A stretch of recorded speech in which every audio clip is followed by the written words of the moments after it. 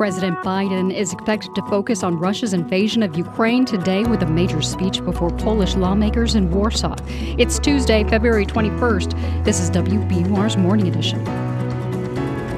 Good morning, I'm Rupa Shenoy. Coming up, how India's decision not to criticize Russia's invasion is affecting global politics. Also this hour, we hear from Vermont Senator Bernie Sanders on his new book called It's Okay to Be Angry About Capitalism. We live in the richest country in the history of the world. And you got over 60% of the people living paycheck to paycheck. And Massachusetts-based colleagues of the late global health pioneer Dr. Paul Farmer try to carry on his work 1 year after his death. I really miss just knowing that Paul is out there, challenging the status quo and paving a way for us to do our work. Some rain and snow this morning and then again overnight. High today near 40. It's 7:01. Now the news.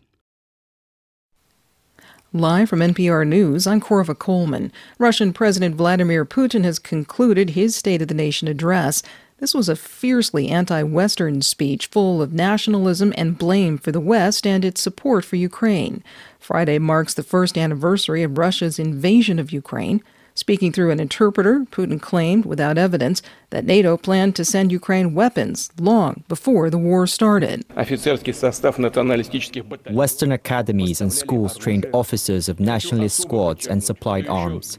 I want to emphasize that even before the start of the special military operation, talks were already underway between Kyiv and the West about supplying air defense systems, fighter jets, and other heavy weaponry. We remember the Kyiv regime's struggles to get nuclear weapons. They were public about it. That's courtesy of the BBC.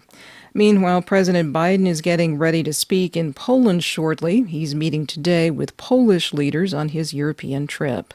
The visit to Poland was long planned, but Biden's trip yesterday to Ukraine was unannounced. NPR's Deepa Shivaram reports Biden took 2 journalists with him to Kyiv.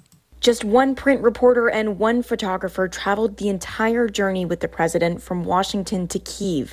They were not allowed to share details of the trip until Biden arrived safely back in Poland.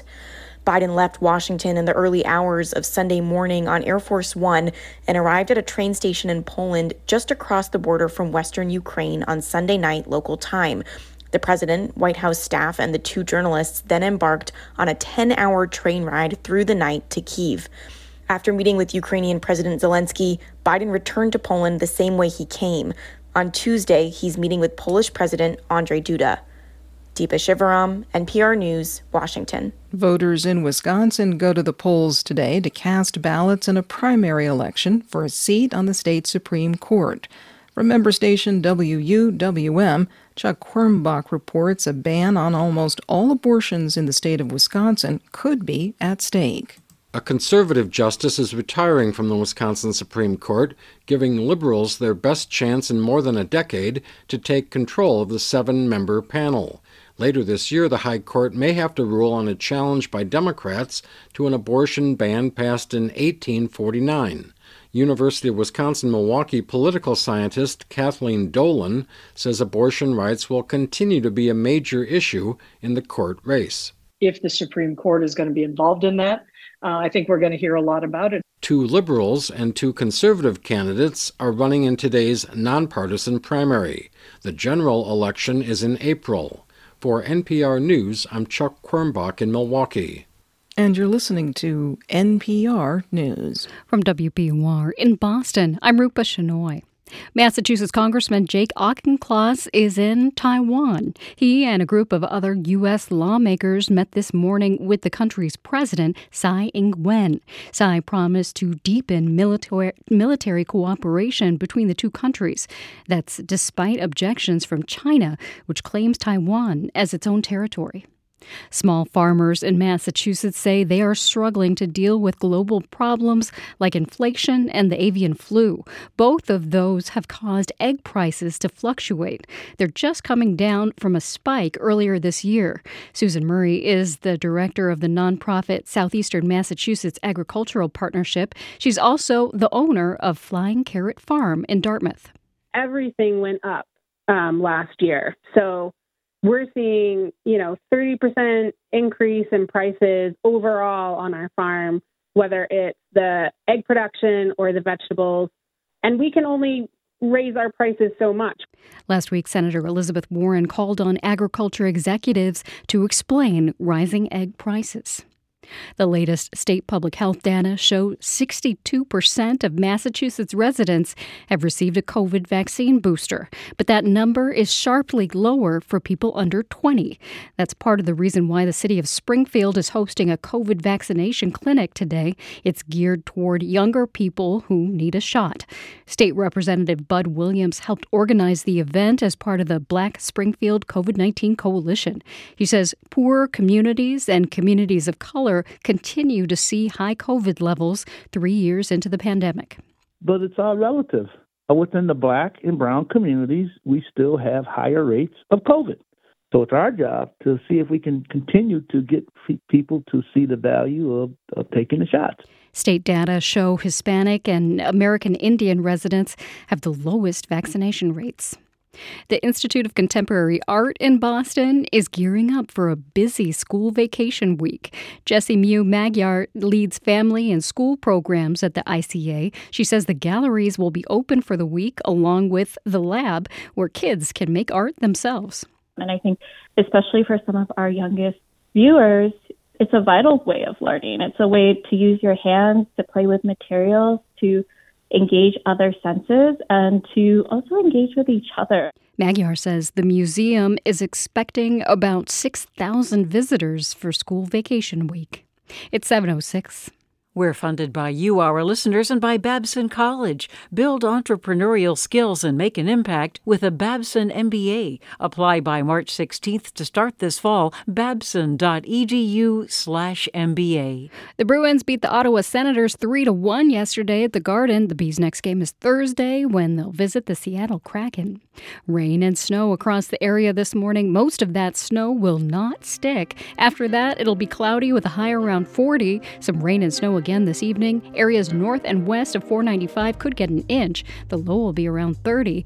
Increasing clouds tomorrow with snow and sleet in the evening. The high tomorrow will be in the mid-40s.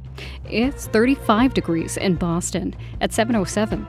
WBUR supporters include BetterHelp, committed to supporting mental health through therapy. Clients are matched with one of 25,000 therapists and can communicate via video, chat, or phone at betterhelp.com/public. It's Morning Edition from NPR News. I'm Steve Inskip. And I'm Leila Fadel. President Biden is in Poland today, where he'll be giving a speech at the site of the historic royal castle. Biden spoke near this very same site last year at the start of Russia's war in nearby Ukraine. Now he's back and asserting that after a year of war, the cause of democracy has only grown stronger. NPR White House correspondent Asma Khalid joins us now from Warsaw. Good morning, Asma. Good morning, Leila. Okay, so it's a bit of a strange split screen today. You have the president of the U.S. speaking on democracy in Poland, and then hundreds of miles away in Russia, Vladimir Putin is making a case for Russians to oppose this Western order, right? It is, I will say, a bit of a disconnect, right? I mean, the White House believes that the world is at a critical moment in this big battle between authoritarianism and democracy. Biden himself last year in Poland described this as a fight between a rules-based order and brute force. And he sees Putin's invasion of Ukraine as part of that broader struggle. I just got off a call that White House National Security Advisor Jake Sullivan held with reporters, and he said that the president intends today to put the Ukraine war in a larger context, that the president's speech will make the case that democracies have grown stronger over the course of the last year. Biden is also expected to touch on Russian brutality in the war, and over the weekend, the U.S. formally accused Russia of committing crimes against humanity in a speech that Vice President Kamala Harris delivered at the Munich Security Conference. You know, I will say it is noteworthy that Biden is returning to the very scene where he tried to rally the world for this fight about a year ago.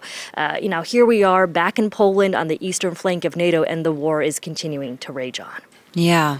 And a year in, the U.S. has provided a lot of support, more than $112 billion to Ukraine. What else is Biden pledging at this point? Well, when he went to Kyiv yesterday, he announced an additional $500 million of military aid. The Biden administration is also announcing new sanctions against Russia. It is worth pointing out that Ukraine's President Volodymyr Zelensky has asked the U.S. for F-16s, but the Biden White House to date has been non-committal about sending those warplanes. Throughout this conflict, the White House has been cautious about supplying more military equipment that it fears could potentially escalate the conflict. But some experts and some lawmakers say that time is very critical. Yesterday, in fact, South Carolina Republican Senator Lindsey Graham issued a statement praising Biden for making that secret trip to Ukraine. He said that it sent the right signal at the right time. But he also said words must be followed by powerful actions. And he called on the White House to provide Ukraine with advanced fighter jets. Now, this trip has been quite the statement. I mean, like you mentioned, Biden just showing up in Kyiv in this surprise visit. Tell us a bit about how that happened and the message he was sending. It was a real logistical challenge. Biden took a train overnight from Poland into Kyiv. It was about some 10 hours each way. And, we're told from the White House that this plan for the trip was going on for some months. One key difficulty is that this covert trip was not like the ones that former presidents have taken into U.S. war zones like Afghanistan or Iraq. The U.S. does not have boots on the ground in Ukraine. It doesn't control the critical infrastructure, so it was risky. And in an attempt to reduce risk, the White House says it gave Russia a heads up that Biden would make this trip. I will say fundamentally that trip to Ukraine, also the big speech here in Poland today, all of this is about sending a message to Russians and Ukrainians, of course, but it's also about sending a message to European allies and American voters at home that the U.S. will stand with Ukraine for as long as it takes. NPR's Asma Khalid in Warsaw. Thanks, Asma. Happy to do it.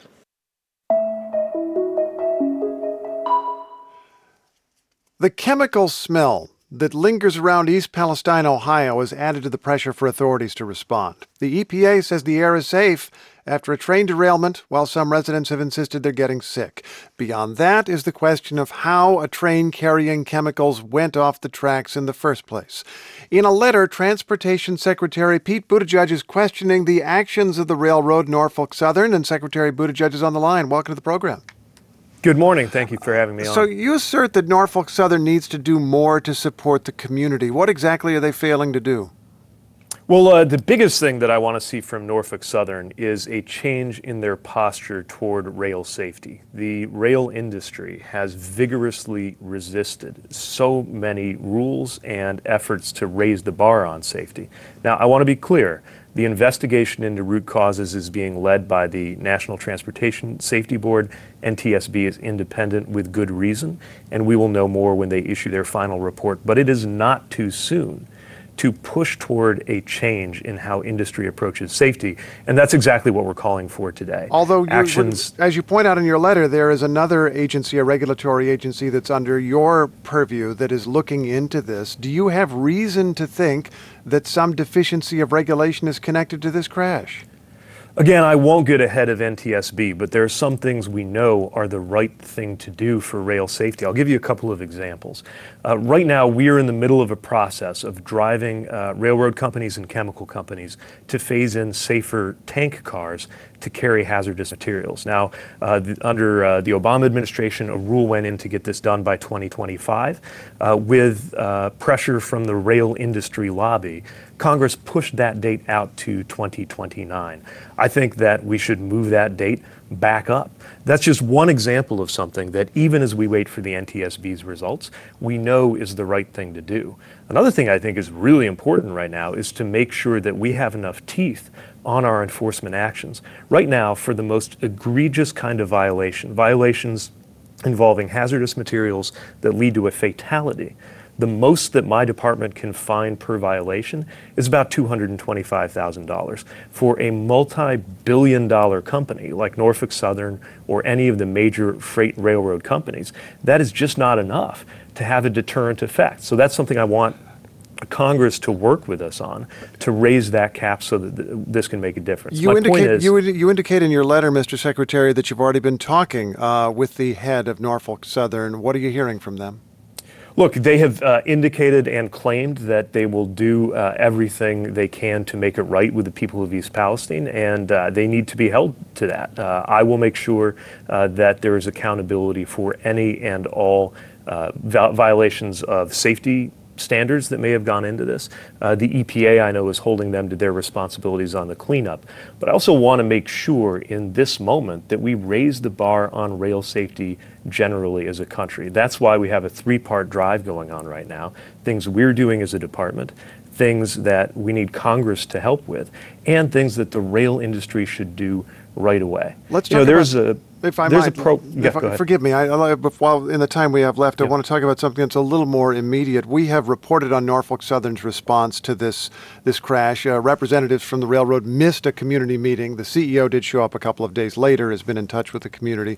But at that meeting, very notably, residents said they were getting sick. They have continued to get sick, even though the EPA, the federal government, says that things should be safe, that there is not enough concentration of chemicals in the air for people to be getting sick. I recognize the EPA is outside of your department, but you're the representative of the administration here. Is the administration doing enough for the people of East Palestine? Well, the people of East Palestine are right to be concerned. They're understandably concerned. If you have something like this happen in your community, then you're going to ask anytime you experience symptoms of anything, whether that could be connected.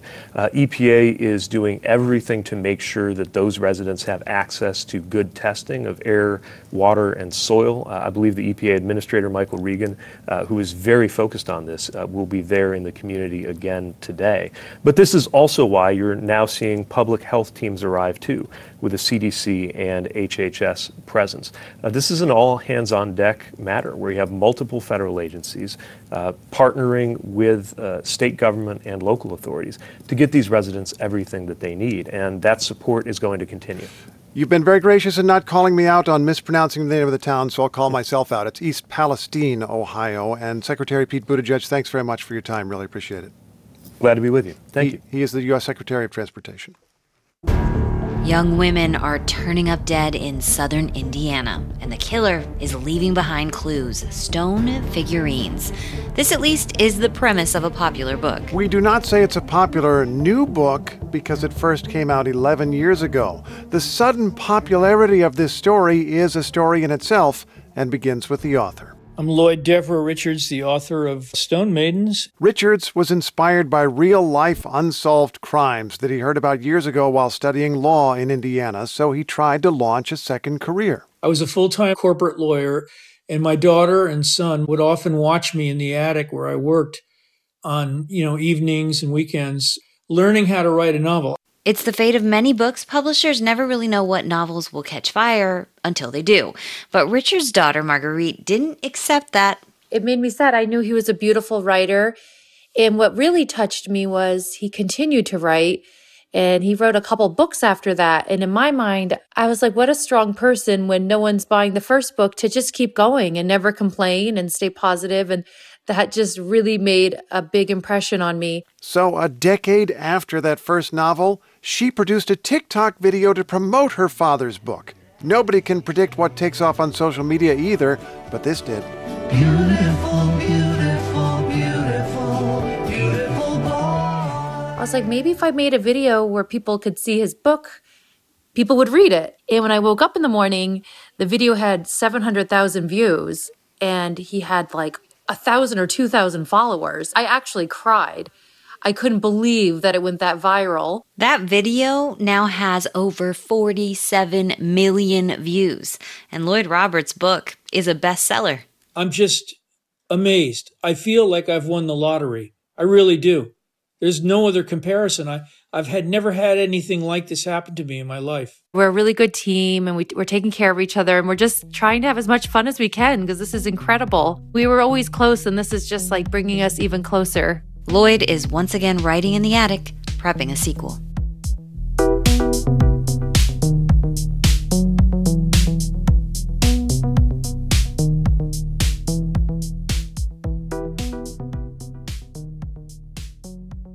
This is NPR News. This is 90.9 WBUR. I'm Rupa Shenoy. Coming up, the role India is playing in Russia's war in Ukraine. The Indian government hasn't criticized Moscow's actions and continues to buy Russian gas. It's 7:19. Turn your old car into new news. Support the programming you love by donating your vehicle to WBUR. Learn how at wbur.org/cars. Mornings are dark this time of year, and the news can feel that way too. Morning Edition from NPR News helps keep you informed, not overwhelmed. Listen for a brighter start to your day. Listen again tomorrow morning on 90.9 WBUR. We're funded by you, our listeners, and by Vertex, committed to making a difference in biotech to create and deliver innovative therapies for people with serious diseases. Career opportunities at vrtx.com. Commuter rail service south of Boston is getting back to normal this morning. Earlier, a downed wire was slowing trains on the Franklin, Foxborough, and Providence Stoughton lines. But the MBTA says that problem has been fixed, although there may be some minor lingering delays. A chance of snow and rain early this morning. No accumulation is expected. It should become all rain by mid-morning, otherwise cloudy with a high near 38. Tonight, more rain and a low around 32. Tomorrow, cloudy and a high near 44. Rain and snow possible Wednesday night. It's 35 degrees in Boston at 7:20.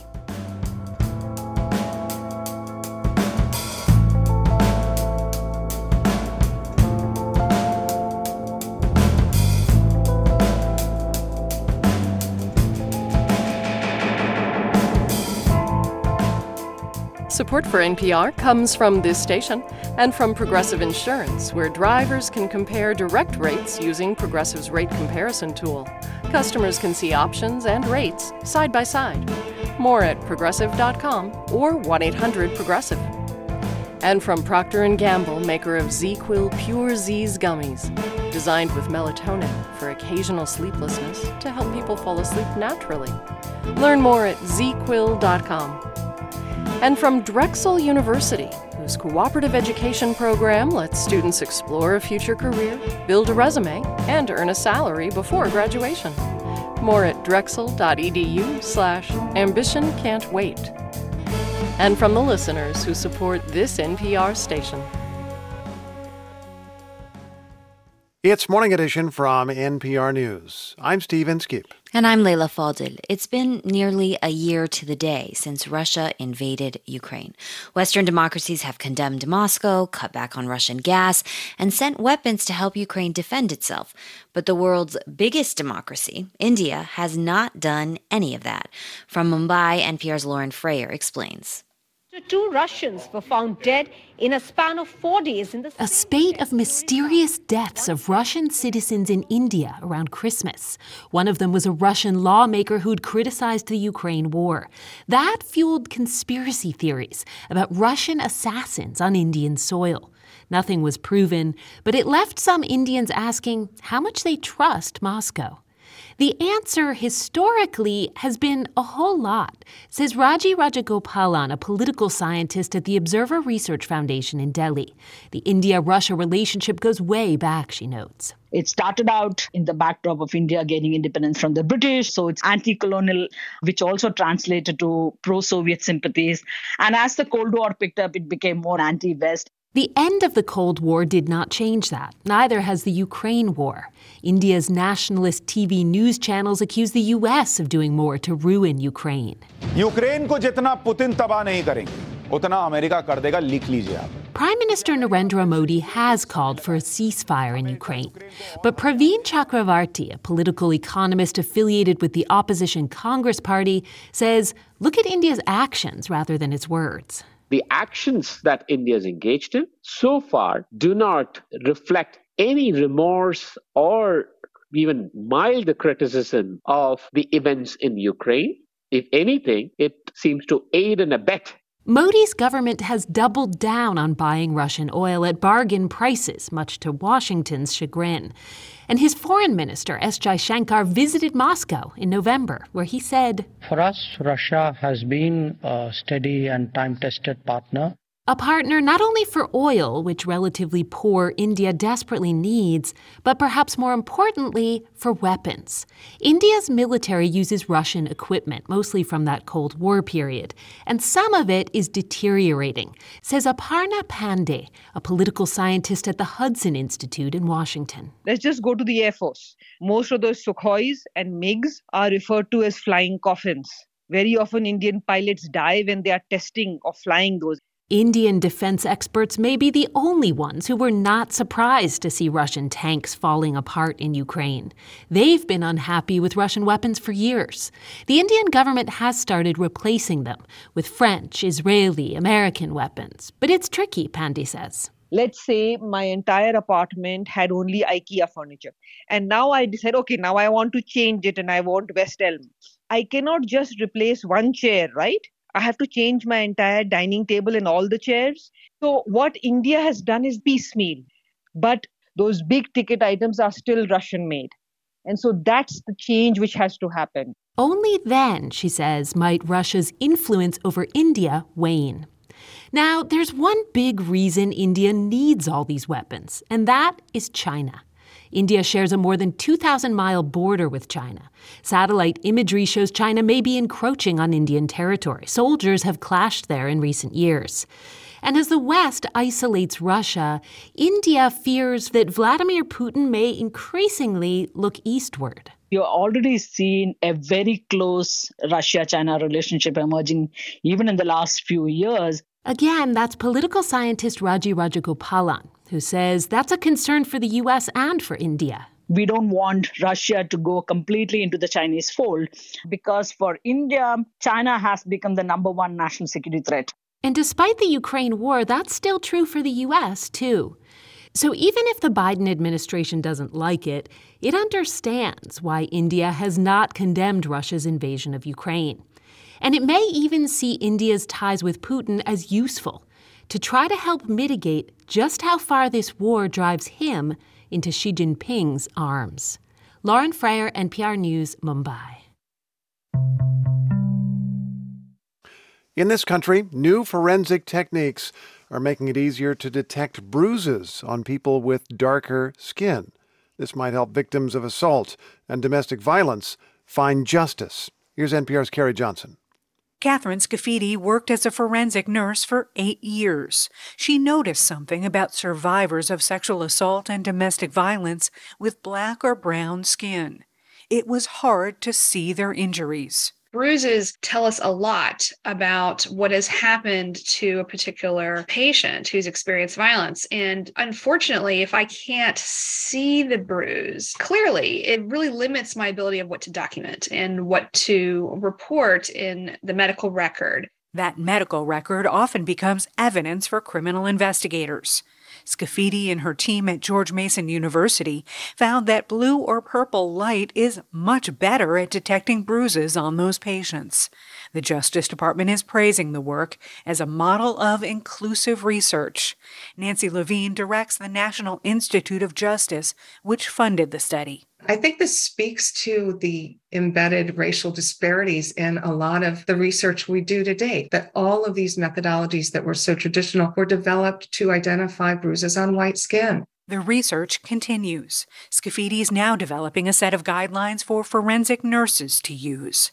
Nancy Downing's a professor of forensic nursing at Texas A&M University. It's really important to me that we are not promoting something to be used without people understanding how to use it correctly. Downing says juries want to see evidence of injuries, but she says there need to be scientifically validated standards for using these technologies to help prevent wrongful convictions. Chris Fabricant agrees. Fabricant's a lawyer at the Innocence Project. He welcomes rigorous testing of some of these methods and says it's important to develop objective standards for evaluating bruises. The use on the front end of unreliable or untested forensic evidence to secure convictions makes it really almost impossible to undo miscarriages of justice unless you have conclusive DNA. Carrie Johnson, NPR News, Washington. This is NPR News. This is 90.9 WBUR. I'm Rupa Shenoy. Coming up here on Morning Edition, Vermont Senator Bernie Sanders talks about his new book in which he argues that capitalism is undermining democracy and causing unprecedented wealth inequality. It's 7:29. Check back with WBUR throughout the day to keep up to date on the news. If you can't listen to the radio at 90.9, there's always WBUR.org or the WBUR mobile app.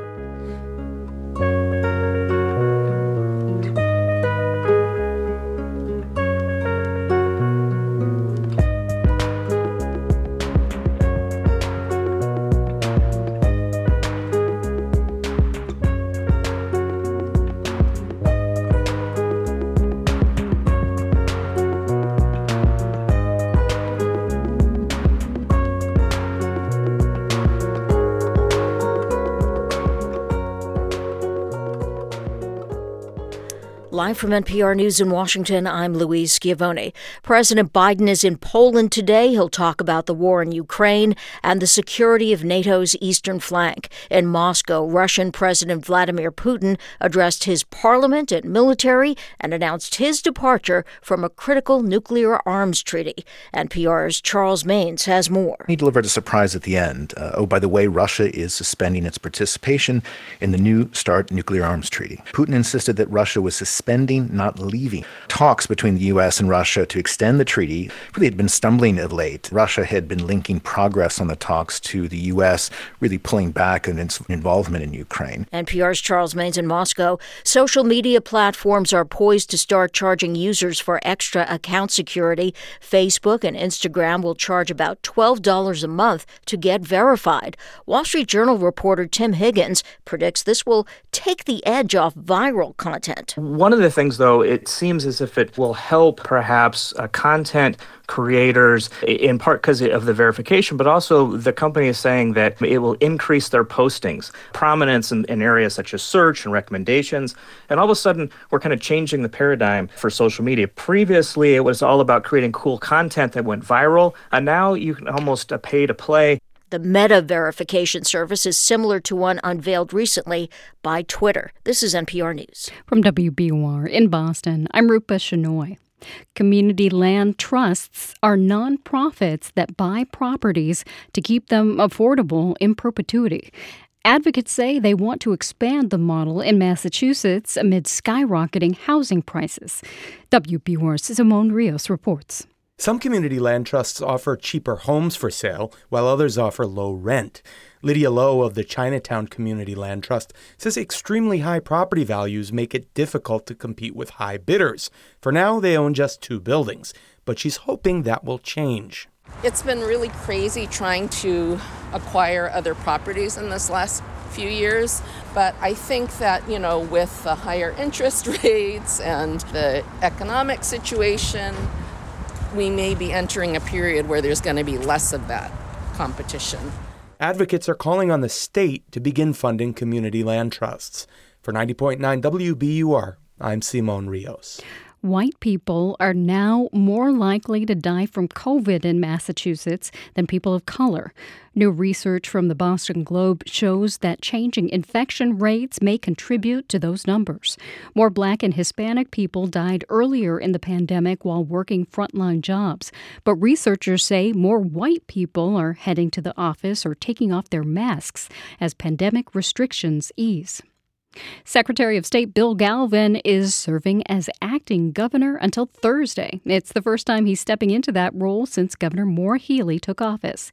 Both Healey and Lieutenant Governor Kim Driscoll are out of the state for school vacation week. It's 7:33.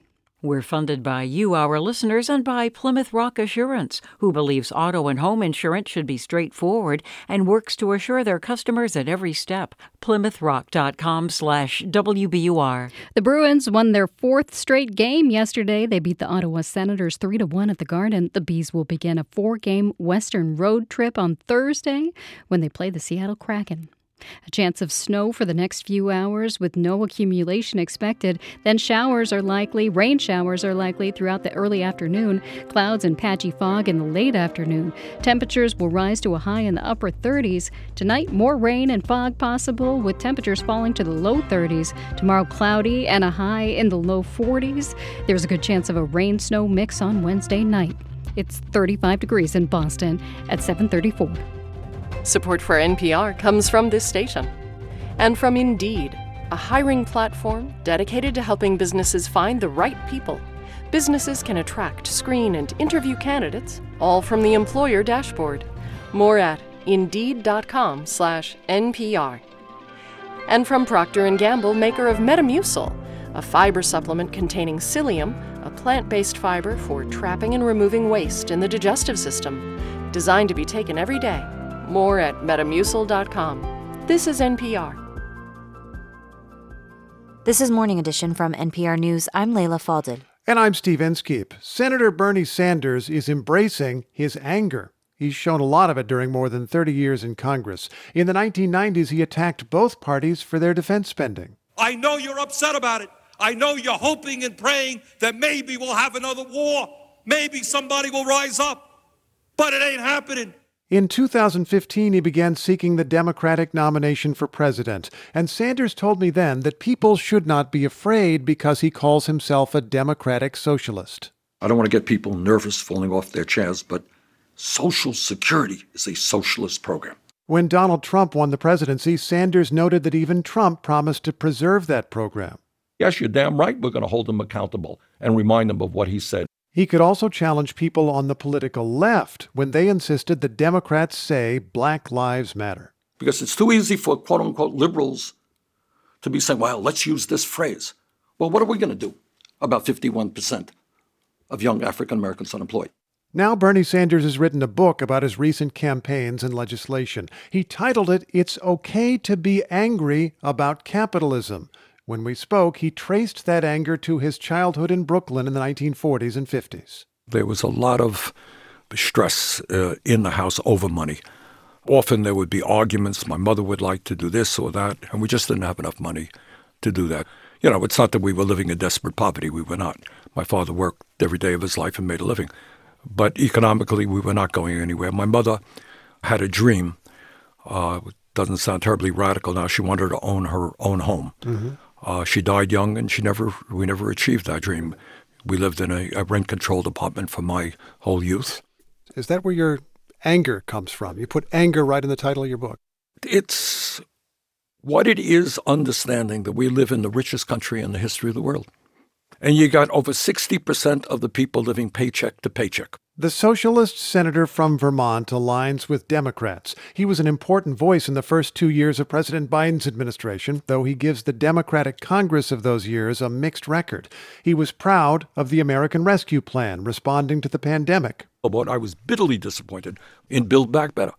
What many of us said is okay, and the president said, we dealt with the emergency, let's deal with the structural crises facing America. Our child care system is a disaster. Our health care system is dysfunctional. Kids can't afford to go to college. Let's deal with the existential threat of climate change. Let's deal with income and wealth inequality. We came within 2 votes of legislation which would have been transformative for the working families in this Senators country. Joe Manchin and Kirsten Sinema. That's correct. Senator Manchin of West Virginia and Senator Sinema of Arizona enraged Democrats by blocking sweeping social legislation.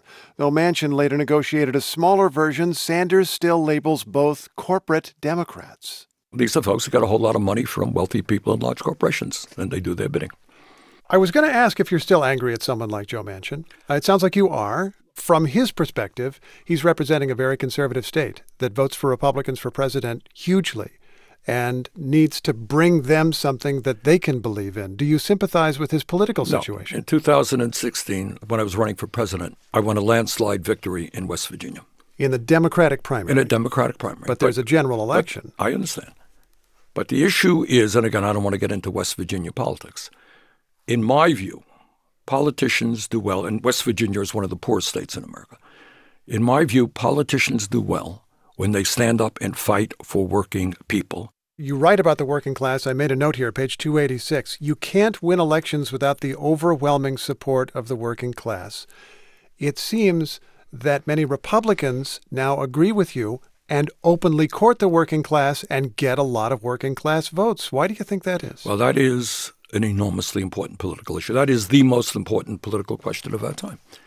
But what I think has happened over the years, and this is no great secret, as a result of a lot of corporate contributions, the Democratic Party has kind of turned its back on the needs of working class people. And then you have a gap there where you have people like Trump coming along and say, you know what the problem is? It's immigrants, it's gays, it's transgender people. And they get people angry around those issues rather than Democrats saying, I'll tell you what the problem is.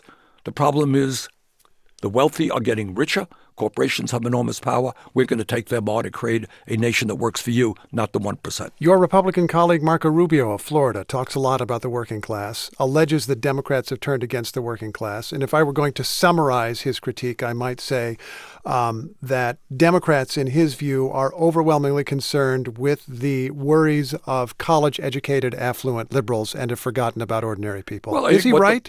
What the polls tell us, and what exit polls tell us, which is very sad to me, is white working class people voting Republicans. And you're seeing Latinos more and more voting Republicans. You're seeing more black men voting Republican. And that bothers me. As somebody who is of the worker, son of the working class, that bothers me that is happening. Let's talk about what you think you can get done in this Congress, this particular Congress. People will know you're the chairman of a powerful committee that oversees health care and other issues. You can try to move legislation through there, but you have the Senate that you have and a Republican House, a closely divided but Republican House. What do you think is something that you could make law in the next 2 years? I'll tell you, we had a hearing just the other day. There are obviously what I want to see, a Medicare for all system. Ain't going to happen. No Republicans support it. Half the Democrats won't support it. But this is what we can do. We can expand primary health care and community health centers to every region of the country. I've worked very hard on this issue with some success. We now have 30 million people accessing community health centers in my state of Vermont, leading the country. 1/3 of our people do. What does that mean? Federal subsidies helping. These are federal programs. You walk into a community health center, you get affordable health care, dental care. Dental care is a big issue. Mental health counseling and low-cost prescription drugs. Republicans understand that in red states, it is very hard often for people to access a doctor. Sanders believes that some rural Republicans will support expanding those health centers. And this may be the most interesting side of Bernie Sanders. Though he stands out because of his socialism, his politics depend in part on his pragmatism. Even though you say it's okay to be angry about capitalism, there's a place for capitalism in the world as you envision. Yes, there is. Yes, there is. If you made all the rules, there would still be large corporations. Well, I don't know about that. But look, there's nothing in that book to suggest that it is bad for people to go out and start a business, to come up with innovation. That's great. That's good. What is bad is when a handful of corporations control sector after sector. I feel like there are a lot of Republicans who are trying to pick up on that theme. They've got their own approach to it. They talk about the social power of corporations as much as the financial power of corporations. But do you see some common ground there? Well, I think what they sense correctly is a dissatisfaction on the part of the working class of this country.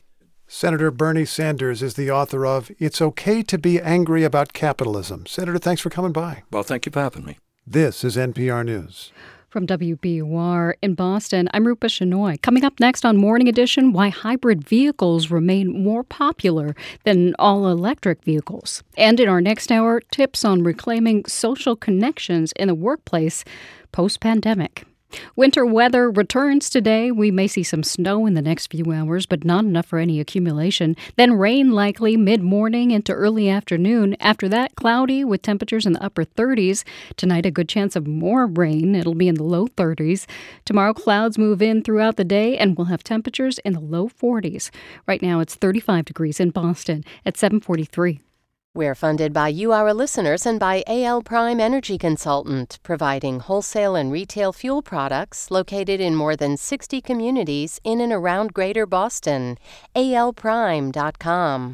Now in business news, a biotech startup with operations in Cambridge says it raised $135 million for its blood disorder therapies.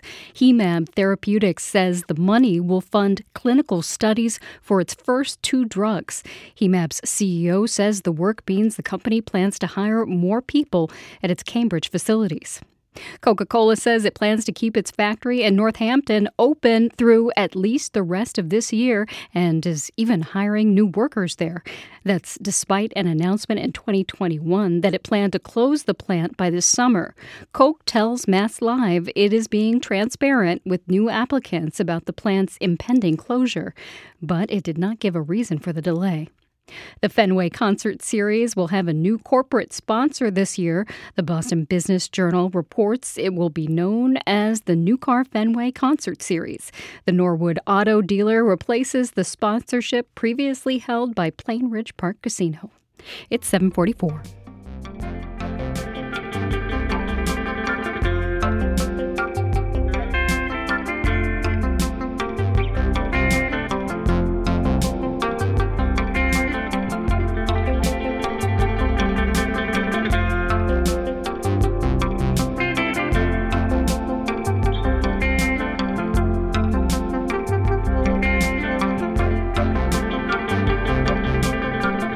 Support for NPR comes from this station and from the NPR Wine Club, featuring wines from around the world with NPR-inspired bottles like Weekend Edition Cabernet, available to adults 21 or older. More at nprwineclub.org/radio. And from Fidelity Investments, a dedicated advisor can help create a wealth plan for a full financial picture. More at fidelity.com/wealth. Investment minimums apply. Fidelity Brokerage Services, LLC. This is NPR.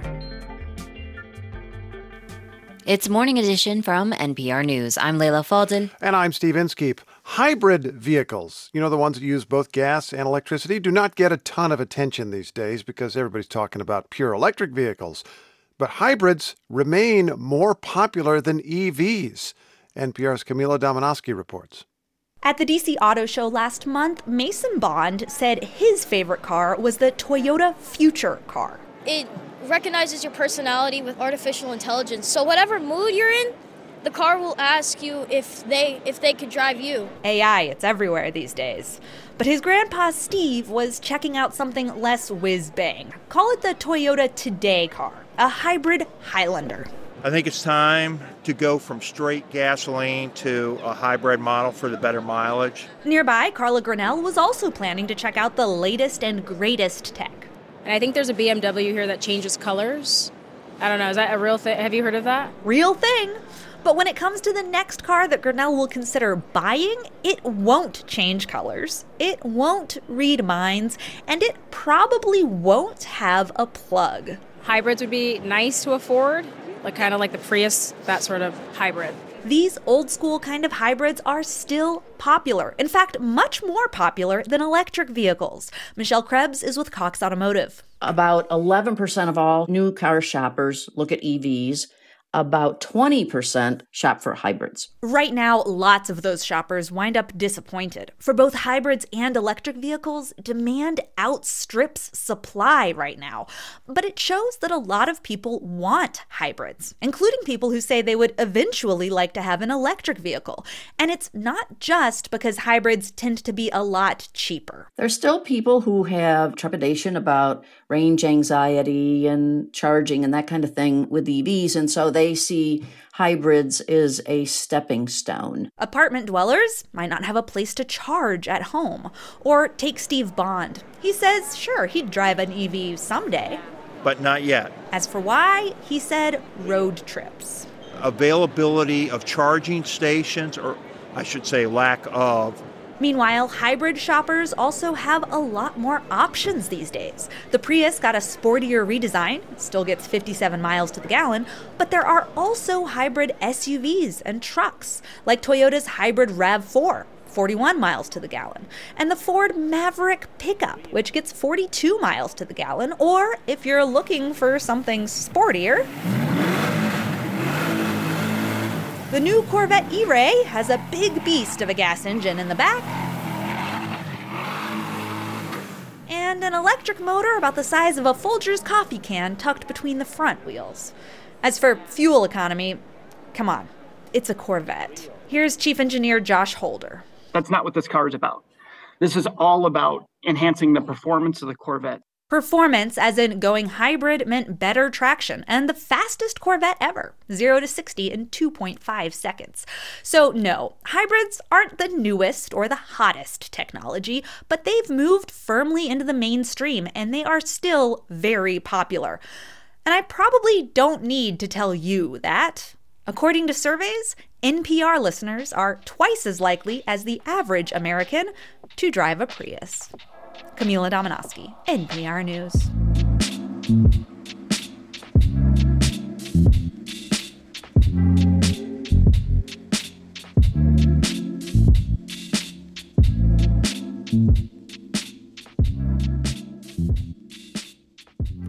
Running on electric, this is NPR News. There's another hour of Morning Edition coming up, and later today at 11 is Radio Boston. Tiziana Deering is here to give us a preview of the show. Good morning, Tiziana. Rupa, how are you this morning? I'm doing okay. It's nice to see you after this long weekend. Yeah, it was nice to have a little bit of a long weekend, and the snow today is an interesting return to February, like it's, supposed to be. So it's a diplomatic way to say it. Yeah, that's right. So listen, we're doing a number of things on the show today, but the one I really want to emphasize is with a local professor. His name is Jarvis Givens. He's got a new book called School Clothes, a collective memoir of Black student witness.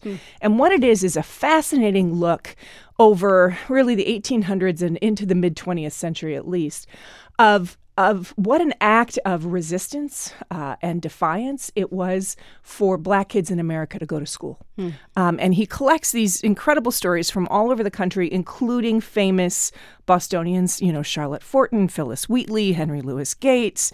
And it really puts in perspective, I think at a depth that is quite different, what it really meant to go to school and the political battleground and the racial battleground that schooling itself has been in the country.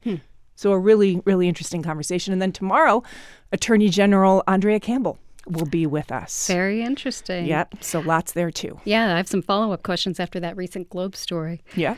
Thanks, Tiziana. Thanks, Rupa. That's Radio Boston today at 11. It's 7:51. WBUR supporters include Clark, where you can begin your kitchen project by exploring Sub-Zero and Wolf appliances. Details about showrooms in Boston and Milford at clarkliving.com. A former U.S. Marine turned frontline humanitarian medic was killed by a Russian missile this month in Ukraine. He was very happy to be going over, and one of the things that he said is, "I'm excited to prove my worth again." He chose to go to the hottest spot on the front line. This is the thing to admire. I'm Mary Louise Kelly. We remember Pete Reed on All Things Considered from NPR News. From 4 to 6:30 on WBUR. This is WBUR's Morning Edition. I'm Rupa Shenoy. 1 year ago today, Dr. Paul Farmer died. Farmer was a co-founder of the Boston-based global health organization Partners in Health. He was also a medical anthropologist affiliated with Harvard University for nearly 40 years. Farmer died unexpectedly in Rwanda, one of the many countries where he worked caring for patients facing poverty and disease. A year after his death, Farmer's work continues. This morning, 3 of his colleagues share what his loss has meant to them and how they are moving forward. When I think about Paul, my mind, it wanders to a few different places consistently. Some are just his voice in my ear calling me to action. And I also just have memories of Paul and his hilarious sense of humor. Paul was really very funny, so I think a lot of him laughing, making jokes. I'm Dr. Louise Ivers.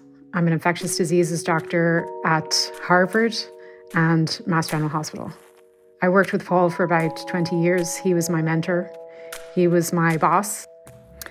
I really miss just knowing that Paul is out there, just knowing that Paul is audaciously and boldly challenging the status quo and paving a way for us to do our work. I'm connecting a lot with other colleagues who were trainees of his and mentees of his and part of his network, and really trying to build bridges across and say, how do we continue this work together without him? My name is Ishan Desai. I'm a first-year student at Harvard Medical School. I was Paul Farmer's research assistant for 7 years until 2022.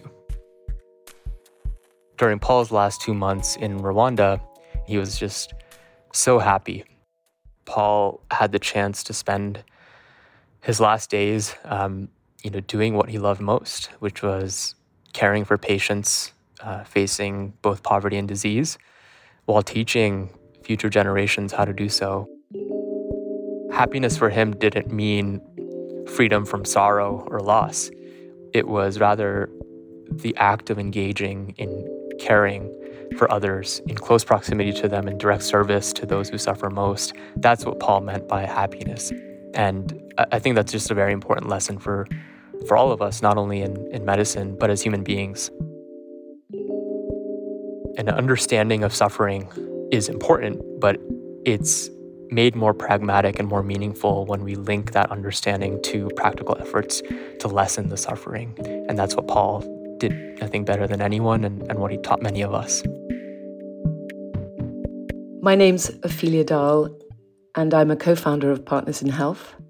And Paul Farmer was my friend since 1983. There are many memories. When I first moved to Boston in the late 1980s, Paul was in medical school doing rotations at the Boston hospitals. And one day he came home and he told me about a patient who was totally alone, far away from her family, and really very sick. And I remember him asking me if I would go and visit her, which I did. I took the T to Charles Street and I sat with her in the hospital. Paul and I stayed in touch with her, and I'm in touch with her still, 40 years later. I really didn't think about it then. I just thought that this was what people did, that you would go and visit someone you didn't know in a hospital and stay in touch with them over decades. That was one of Paul's qualities, a profound and completely natural way of bringing people into the work and not letting go. I know that he has passed that quality on to so many, whether by osmosis, symbiosis, or titration. This connecting to others and holding on. I always think about Paul relentlessly pursuing equity, relentlessly. And sometimes that was what was a challenge to work for Paul, because really, like, we could never do enough, and he felt like he could never do enough. I do feel like it's a gift that he was so prolific in his writing, because honestly, I've been reading his work much more carefully now. Don't tell him. But I've been reading his work much more carefully now that he's not here and that I can't just ask his opinion. Like, I'm not Paul Farmer. I've never been Paul Farmer, but I've always been inspired by Paul Farmer. How can I bring it forward in my own way, with my own personality and my own experiences and what I learned from him, and be inspired by him, but bring it forward in a new way that's my own way too. He really genuinely believed in a world in which, the poor enjoy access to the best that medicine has to offer, and he genuinely made us believers of it too. But in Paul's physical absence, it sometimes does seem like I do have to marshal that extra bit of mindfulness to recall that optimism and that imagination, as Paul insisted. Paul could always imagine something where there's nothing. He could go from zero to infinity. And that quality was a big part of how we built a beautiful university in the hills of northern Rwanda. In recent years, Paul and I talked about how he'd most like to spend his time. He told me reading and writing and teaching. And by teaching, he meant spending time with students and colleagues, teasing out the best in them to help this work live on. I think Paul knew he wouldn't live a long life. He knew he wouldn't see all the results of his work. None of us will. But he was joyful about the future. And I see him and his spirit embodied in so many. I wish I knew how it would feel to be free. I wish I could break all the chains holding me. Those remembrances of Dr. Paul Farmer were from Ophelia Dahl, Ishan Desai, and Dr. Louise Ivers. You can read more reflections on Paul Farmer's life and work at wbwarn.org. This piece was produced by Chloe Axelson. We're seeing some snow and fog at this hour. That should become rain soon. It'll be near 40 today. It's 35 degrees in Boston, and we're coming up on 8 o'clock. All the bars that keep us apart. We're funded by you, our listeners, and by Babson College. Now's the time for entrepreneurial leaders, and Babson educates them to navigate today's world. Ranked #1 for entrepreneurship by U.S. News & World Report, a Babson MBA helps you stand out as a professional who takes action. Apply by March 16th to start this fall. Babson.edu/MBA. I'm executive producer of podcasts Ben Brock Johnson, and this is 90.9 WBUR FM Boston, 92.7 WBUA Tisbury, and 89.1 WBUH Brewster. Listen anytime with our app or at WBUR.org. WBUR, Boston's NPR news station. In a national address, Russian President Vladimir Putin made false claims that Western countries started the war in Ukraine. President Biden speaks soon in Warsaw. It's Tuesday, February 21st. This is WBUR's Morning Edition. Good morning. I'm Rupa Shenoy. Coming up, political pressure is growing as fentanyl deaths soar. Some blame Mexico for not going after cartels. It's not our country. It's their country. They've chosen not to go after the drug traffickers.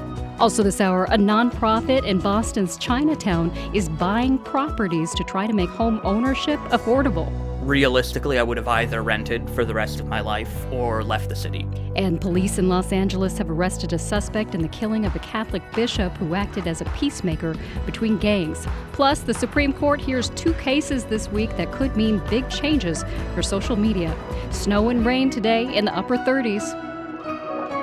It's 8:01. Now the news. Live from NPR News, I'm Corva Coleman. President Biden is in Warsaw, joining Polish President Andrzej Duda for a bilateral meeting. Afterward, he is expected to deliver a strong speech about Western support for Ukraine. The first anniversary of Russia's invasion of Ukraine is this Friday, and NPR's Asma Khalid says Biden wants to make a strong point about Russian motives. The White House believes that the world is at a critical moment in this big battle between authoritarianism and democracy. Biden himself last year in Poland described this as a fight between a rules-based order and brute force, and he sees Putin's invasion of Ukraine as part of that broader struggle. NPR's Asma Khalid reporting from Warsaw. Meanwhile, earlier today, Russian President Vladimir Putin gave his own fiery speech. He blamed the West for supporting Ukraine and insisted that the West had started the conflict, not Russia. He offered no evidence for his claim. Putin also says that Russia will suspend its participation in the last nuclear arms control pact it has with the United States. Putin insists he is not fully leaving the nuclear treaty. Transportation Secretary Pete Buttigieg is calling for stronger regulations on freight trains that haul hazardous materials. That's in response to the fiery derailment of a train hauling toxic chemicals in Ohio earlier this month. NPR's David Shaper has more. Buttigieg wants rail shippers to speed up their phasing in of stronger, more puncture-resistant tank cars for carrying hazardous materials. And he wants Congress to untie the agency's hands and raise the limit on the amount the DOT can fine railroads for safety violations. As for Republicans who have criticized his response to the derailment, I will say I can't help but notice that some of the people who hasten to be on TV talking about this have sided with industry when industry was trying to block or weaken rail safety standards. Buttigieg says he will visit the site of the rail disaster in East Palestine, Ohio, but no date has yet been set. David Shaper, NPR News.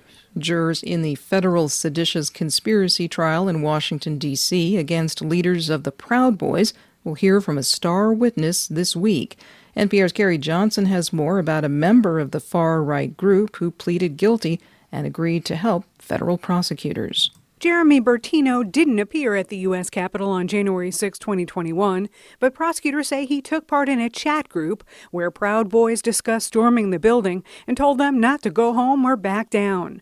Bertino was stabbed and suffered serious injuries in a street fight in Washington before the attempt to delay certification of the 2020 election. He later pleaded guilty to seditious conspiracy and a weapons charge. Bertino is one of 3 Proud Boys insiders expected to testify in the case against Chairman Enrique Tarrio and 4 others. Carrie Johnson, NPR News, Washington. You're listening to NPR. From WBUR in Boston, I'm Rupa Shenoy. The founders of a New Hampshire nonprofit are in Poland to see President Biden's speech later today. The members of Common Man for Ukraine will head into Ukraine later this week to bring a shipment of supplies. Co-founder Susan Matheson says she knows she's heading into a war zone. We understand that we're putting ourselves kind of in a dangerous situation. We also understand that the Ukrainians do that every day. And if that's what we need to do in order to help them, then we're going to be courageous and do it too. The shipment of supplies includes food, sleeping bags, clothes, and more. It'll go to more than a dozen orphanages in Ukraine. The city of Boston will spend nearly $900,000 to find ways to help Long Wharf deal with the effects of climate change. The Boston Planning and Development Agency says the money will focus on high tides, which are getting higher each year. Those tides can send water over the wharf and also push water out of storm drains. The area also has an emergency exit for the nearby Aquarium T station on the Blue Line. Across New England, the record warmth this winter is making it easier for dozens of species of invasive plants to grow, spread, and thrive. Michaela Savitt reports. Plants are moving up from the southern states through things like bird migration and wind. And Bonnie Burr with Yukon Extension said the plants are now thriving because of warming temperatures, sunlight, and moisture. When growing season gets warmer, gets longer, that just gives our invasive plants a greater opportunity to expand in terms of how they start to get in and grow. We see them become much more dense in terms of how they infiltrate within our native plant populations. Burr said stopping invasive plants from overtaking native plants requires temperatures dropping below freezing for at least 10 days, something we're not seeing this winter. For the New England News Collaborative, I'm Michaela Savitt. Thieves have found a new way to get into your locked car to steal your belongings. It has to do with your key fob, the little device that replaces a physical key on a lot of cars. AAA Northeast says thieves are using radio signals from that fob to unlock the doors. Spokesman Mark Shieldrop says to help prevent that, put your fob inside a metal container. Small jewelry box, cigar box or something along those lines with a metal lining. If you're creative and handy, you could build something yourself. Shieldrop also recommends making your vehicle less attractive to thieves by not leaving anything of value in plain sight. It's 8:06. We're funded by you, our listeners, and by Welch & Forbes. Over 100 years of experience providing comprehensive estate settlement services for individuals. WelchForbes.com. The Bruins beat the Ottawa Senators 3-1 yesterday at the Garden. The Bees are now off until Thursday. That's when they'll visit the Seattle Kraken. We have rain and snow across the area this morning. Most of that snow will not stick. After that, it'll be cloudy with a high around 40. Some rain and snow again this evening. Areas north and west of 495 could get an inch. The low will be around 30. Increasing clouds tomorrow with snow and sleet in the evening. The high tomorrow will be in the mid-40s. Right now, it's 35 degrees in Boston at 8:07. WBUR supporters include BetterHelp, committed to supporting mental health through therapy. Clients are matched with one of 25,000 therapists and can communicate via video, chat, or phone at betterhelp.com/public.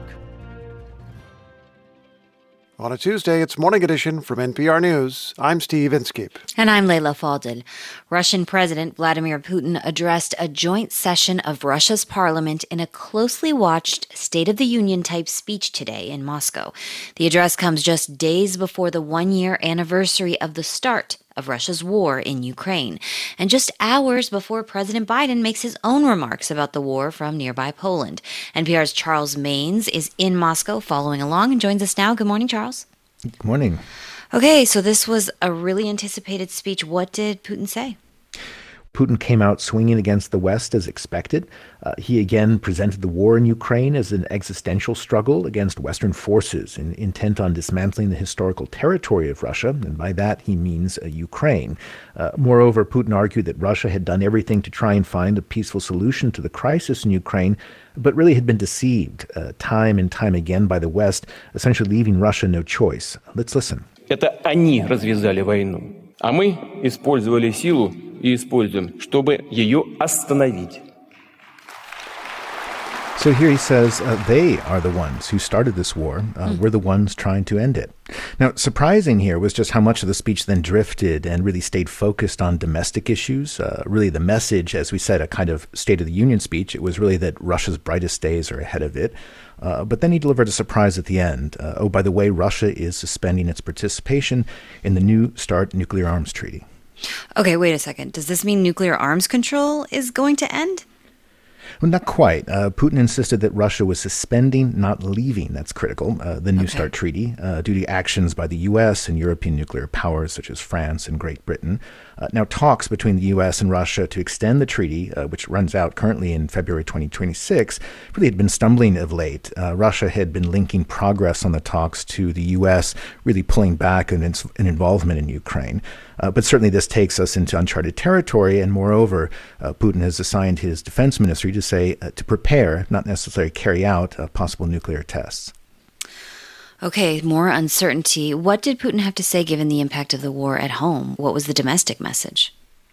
Well, domestically, again, it was this message that our brightest days are ahead of us, and it's surprising when you see Putin suddenly dip into thanking everyone across Russian society for basically solidarity, for coming together in support of the war. In a sense, I think there's a sense that he really is trying to show that this fight continues with the backing of the Russian people. And so we saw him one time and time again say that, we're going to pledge for families, help to the military families, we're going to build schools, we're going to revive our society. And also, finally, that essentially sanctions had failed, that despite all these Western sanctions trying to tame Russia and really kind of cut into its war-making capabilities, that Russia was still thriving. Now, the speech comes just hours before President Biden gives an address in Poland that will have a very different message. It also comes just a day after his surprise trip to Kyiv. What was the reaction in Moscow? Yeah, in Moscow, it really was seen as both provocative in the sense that you had, of course, the President of the United States in Kyiv, but also an affirmation, that in Ukraine, Russia is fundamentally engaged in a proxy war with the U.S. They've always presented the U.S. as really the person to deal with if you want to find some kind of solution to this crisis. NPR's Charles Maynes in Moscow. Thanks so much, Charles. Thank you. The many people listening to Russia's president included Sergei Radchenko, a professor of history at Johns Hopkins University, who studies Russia and joins us today from Italy. Welcome back to the program. Morning to you. What did you make of Putin's speech? Well, the speech had a part of it that was facing internally and part that was facing externally. Charles just mentioned that emphasis on the unity of the Russian people in favor of the war, et cetera, et cetera. But he also talked about how the state will support the veterans of the conflict, how they will be reintegrated into the society. And there was also a very interesting part directed at the oligarchs, whom he sort of laughed about, that they hoped that their assets would not be confiscated from them and now see what happened. So they should just come back to Russia and be more patriotic. And I think that part was directed at the Russian audience because that would necessarily be popular with the Russians. But the external part, Charles mentioned at the end, was of course about suspending Russia's participation in the New START treaty, which I think is a very, very serious development. A couple of things to follow up on there. When you said his remark about the oligarchs, somewhat mocking them for leaving the country, we're talking about wealthy Russians who, in fact, were driven out or perhaps for their own safety have had to leave the country, right? Well, he is talking about Russian oligarchs being sanctioned in the West. He's basically saying, well, they hope that they would not be sanctioned, and now they are losing their money. Isn't that funny how they're losing their yachts, etc.? So why don't they come back to Russia and be more patriotic? That is the kind of message that a lot of Russians will applaud. Oh, because it's populist. But let me ask about that also. Absolutely. When he thanks everyone for their solidarity, is he describing what's really happening in Russia or asking and hoping that everyone is really behind him still? Well, he is hoping that everyone is behind him. He did say that there was overwhelming support for the war or special military operation, as he calls it. And what's interesting as well is he did not provide an end game. He's basically saying here, we will continue until we fulfill our aims, step by step, carefully and consistently is what he said. But there was no end game. Was there any response to far-right Russian nationalists who have openly criticized the war in recent months? No, there was nothing to this effect. In fact, he completely skipped any kind of mention of potential conflict within the Russian society or within the ruling elite, but nor was this expected. His purpose was to project this unity, strength, etc., etc. He claimed that Russian economy is doing fabulously well and will now, proceed to new heights. Okay, well, he can say that, I suppose. But you mentioned something else that you said was quite serious. That Russia is suspending participation in the New START nuclear arms treaty. Do we suppose that the Russian government has lined up a list of responses on hand for various things the United States would do, and this is today's response? I think this is probably the response. I mean, what this effectively means is the end of the nuclear arms control regime, because, what does it mean to suspend participation? Effectively, it means quitting the treaty, although maybe technically not. So that opens up a potential for new nuclear arms race. But is Russia prepared for it? That is my question. Of course, this is a big question for nuclear stability, but I'm worried whether Putin is shooting himself in the foot here. He usually does. He usually does shoot himself in the foot, you're saying. Well, I suppose that does raise a question, because it is said that it is better for nuclear powers to be talking than not talking, that just the act of talking can lower tensions. Are they is this a sign of danger for that reason? I think so. It is very important to continue this conversation for strategic stability. We haven't seen much in this area in recent months because of the war. So I am worried about it. I mean, the danger of escalation remains, and I think that's something that we should all be worried about. Sergei Redchenko from Johns Hopkins University, thanks very much for your analysis once again. Thanks for having me.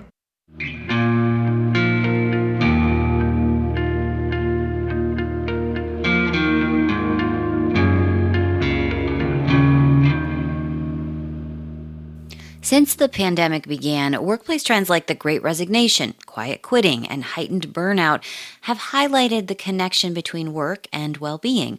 So how can you improve the connections at work that can lead to greater happiness?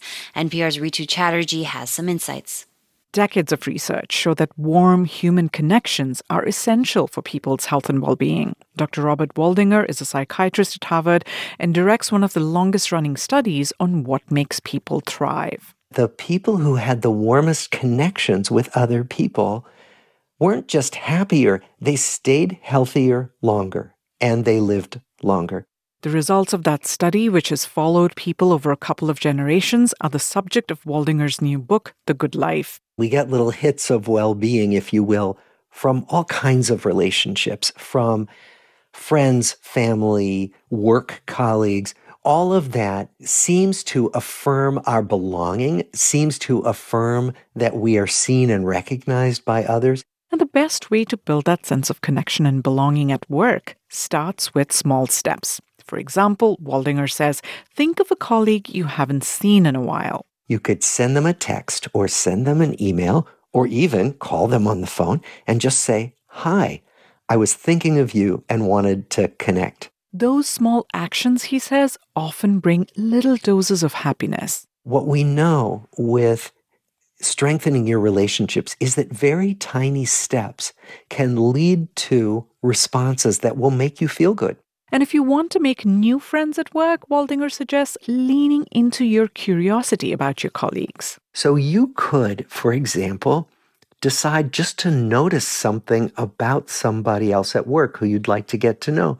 Notice something they're displaying on their desk that might be personal. And ask them about it. Because one of the things we know is that when we are curious about someone in a friendly way, it's flattering and it engages people in conversation. These conversations, he says, can lead to deeper connections and friendships. But, he adds, leaders in workplaces have a big role to play too in fostering a culture of connection and belonging. You need leaders to say, being personal with each other is valuable, it matters, and it starts at the top. When that happens, the culture can shift in a company where people tend to know each other better and then care about each other.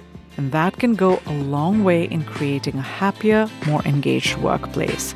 Ritu Chatterjee, NPR News.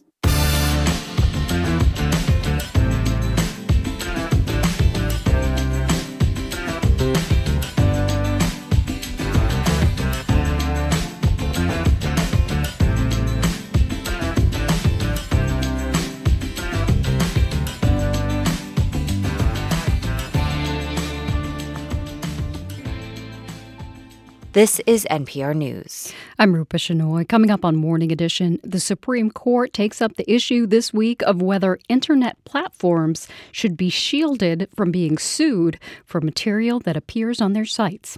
It's 8:19. Turn your old car into new news. Support the programming you love by donating your vehicle to WBUR. Learn how at wbur.org/cars. We're funded by you, our listeners, and by Cambridge School of Culinary Arts in Porter Square, with culinary and pastry certificate and diploma programs for aspiring chefs. CambridgeCulinary.com or on their app.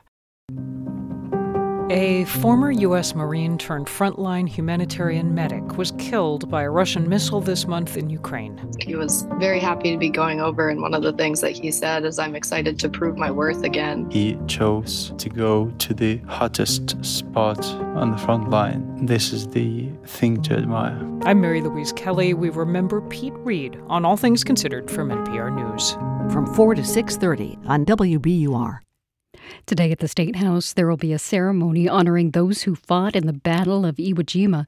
That World War II battle began on this week in 1945. It was a key turning point in the war in the Pacific and, of course, led to the famous photograph of the American flag being raised. Iwo Jima Day on Beacon Hill is an annual event celebrating veterans who fought in the battle, whose numbers are shrinking.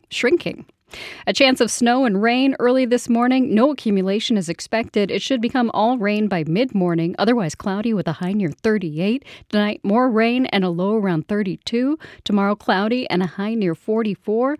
Rain and snow possible Wednesday night. It's 35 degrees in Boston at 8:21. Support for NPR comes from this station and from Progressive. Progressive Commercial Insurance protects small businesses, from retailers to tradespeople. Progressive covers a variety of business needs with a range of coverages. More at progressivecommercial.com.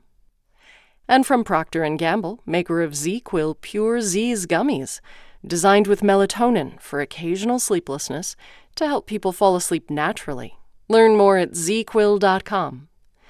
And from Ooma, a cloud-based phone service for any size business with an automated virtual receptionist, video meetings, and other features to connect to customers and coworkers anywhere at ooma.com/NPR. And from listeners like you who donate to this NPR station. This is Morning Edition from NPR News. I'm Leila Fadel. And I'm Steve Inskeep. Good morning. The Supreme Court hears arguments in two cases this week that challenge the laws for Internet companies. Way back in the 1990s, Congress gave Internet firms some immunity from being sued for things that people did on their platforms. This law came before the big explosion of social media in more recent years, but it has come to protect many companies from the kind of responsibility that a traditional publisher might face. This week's cases ask the court to eliminate some or all of those protections. Why? Here's NPR legal affairs correspondent Nina Totenberg. Major breaking news tonight. The city of Paris under attack. It's a very disturbing situation, and as heartbreaking as the number. In November 2015, ISIS terrorists carried out coordinated attacks across Paris, killing 130 people and injuring 400. Among the dead was Noemi Gonzalez, a 23-year-old American studying abroad. The first person in her large family to graduate from college, she was gunned down by terrorists who fired into a cafe full of diners. Since then, her family has pursued a case against YouTube, which is owned by Google. The suit alleges that the company, by recommending ISIS videos posted online, aided and abetted in Noemi's death. Nothing is going to give me back my daughter. Noemi's mother, Beatrice. Because if there is something that it can be changed, a good thing can come out of all this tragedy. The change she and others want would be something of an earthquake in the law as it now stands. At the center of the case is Section 230 of the Communications Decency Act, passed by Congress in 1996 when Internet platforms were just beginning.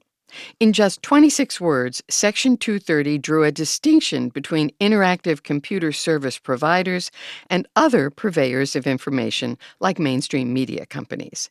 Whereas newspapers and broadcasters can be sued for defamation and other wrongful conduct, Section 230 says that websites are not publishers or speakers and cannot be sued for material that appears on those sites. Essentially, the law treats web platforms the way it treats the telephone. And just like phone companies, websites that are host to speakers cannot be sued for what the speakers say or do. Bottom line, for more than 25 years, the lower courts have uniformly interpreted Section 230 to mean that social media companies are immune from being sued for civil damages over most material that appears on their platforms. Violent, harassing, or otherwise objectionable. This week's cases attempt to thread that needle. The Gonzalez family contends that Google, Twitter, Facebook, and other social media companies aided and abetted violations of the Anti-Terrorism Act. They allege that the companies did more than simply provide platforms for communications. Rather, they contend that by recommending ISIS videos to those who might be interested, they were seeking to get more viewers and increase their ad revenue. Lawyer Eric Schnapper, who represents the families, notes that when Section 230 was enacted, the economic model for social media companies was to get subscribers. But today, the economic model is very different. Now, most of the money is made by advertisements, and social media companies make more money the longer you're online. One way to do that, he says, is by algorithms that recommend other related material to keep users online longer. What's more, he contends that social media executives knew the dangers of what they were doing. In 2016, he says they met with high government officials who told them of those dangers posed by ISIS videos and how they were used to recruit people for terrorist attacks. The Attorney General, the Director of the FBI, the Director of National Intelligence, and the White House Chief of Staff. Those government officials told them exactly that. Google General Counsel Halima Delane Prado vehemently denies any such wrongdoing. We believe there's no place for extremist content on any of our products or platforms, and we've actually heavily invested in human review to actually make sure that that happens, as well as using smart detection technology. Now, over the years, that has improved to allow us to quickly detect, review, remove content from known terrorists or designated terrorist organizations. Prado acknowledges that social media companies today are nothing like the social media companies of 1996, when the interactive internet was an infant industry. But she says any change in the law is something that should be done by Congress, not the courts. Daniel Weitzner, the director of MIT's Internet Policy Research Initiative, helped draft Section 230 and get it passed in 1996. Congress had a really clear choice in its mind. Was the Internet going to be like the broadcast media that were pretty highly regulated, or was the Internet going to be like the town square or the printing press? And Congress chose the town square and the printing press. The Supreme Court now really is at a moment where it could dramatically limit the diversity of speech that the internet enables. Columbia law professor Timothy Wu summarizes the Biden administration's position this way. It is one thing to be more passively presenting, even organizing information, but when you cross the line into actively recommending content, you leave behind the protections of Section 230. In short, hyperlinks, grouping content together, sorting through billions of pieces of data for search engines, that sort of thing is okay. But actually recommending content that shows or urges illegal conduct is another. If the Supreme Court were to adopt that position, it would be very threatening to the economic model of social media companies today. And it likely would mean that these companies would constantly be defending their conduct in court. But filing suit and getting over the hurdle of showing enough evidence to justify a trial are two very different things. And the Supreme Court has in recent years made it much more difficult to jump that hurdle. The second case that the court hears this week deals with just that problem. Nina Totenberg, NPR News, Washington.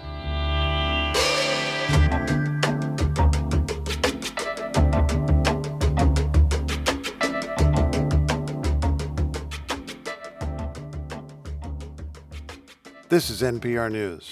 This is 90.9 WBUR. I'm Rupa Shenoy. Coming up on Morning Edition, U.S. politicians are debating how to get Mexico to help stop the flow of fentanyl north.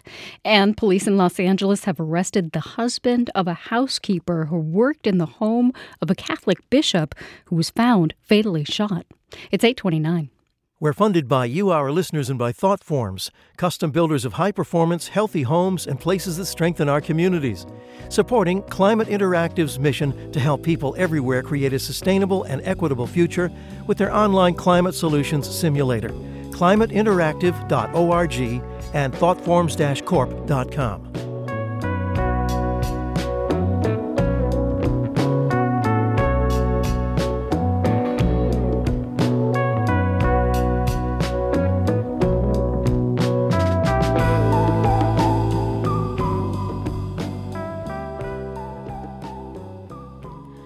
Live from NPR News in Washington, I'm Louise Schiavone.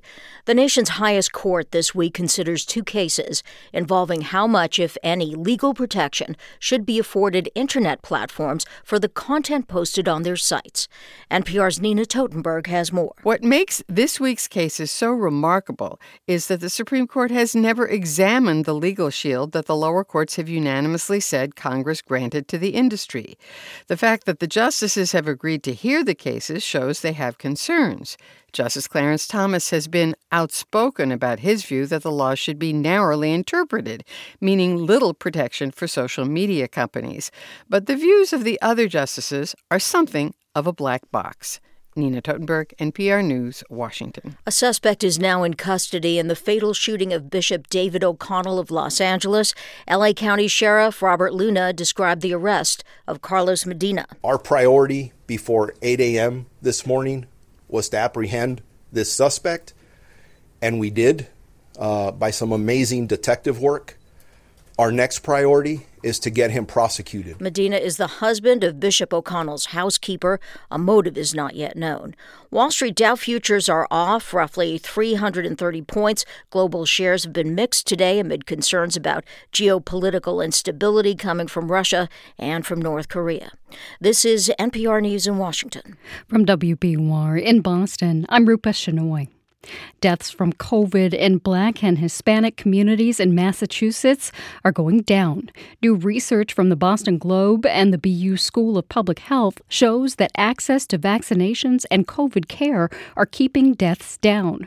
Researchers say that's a change from the start of the pandemic. Back then, Black and Hispanic people were dying at higher rates from working on the front lines.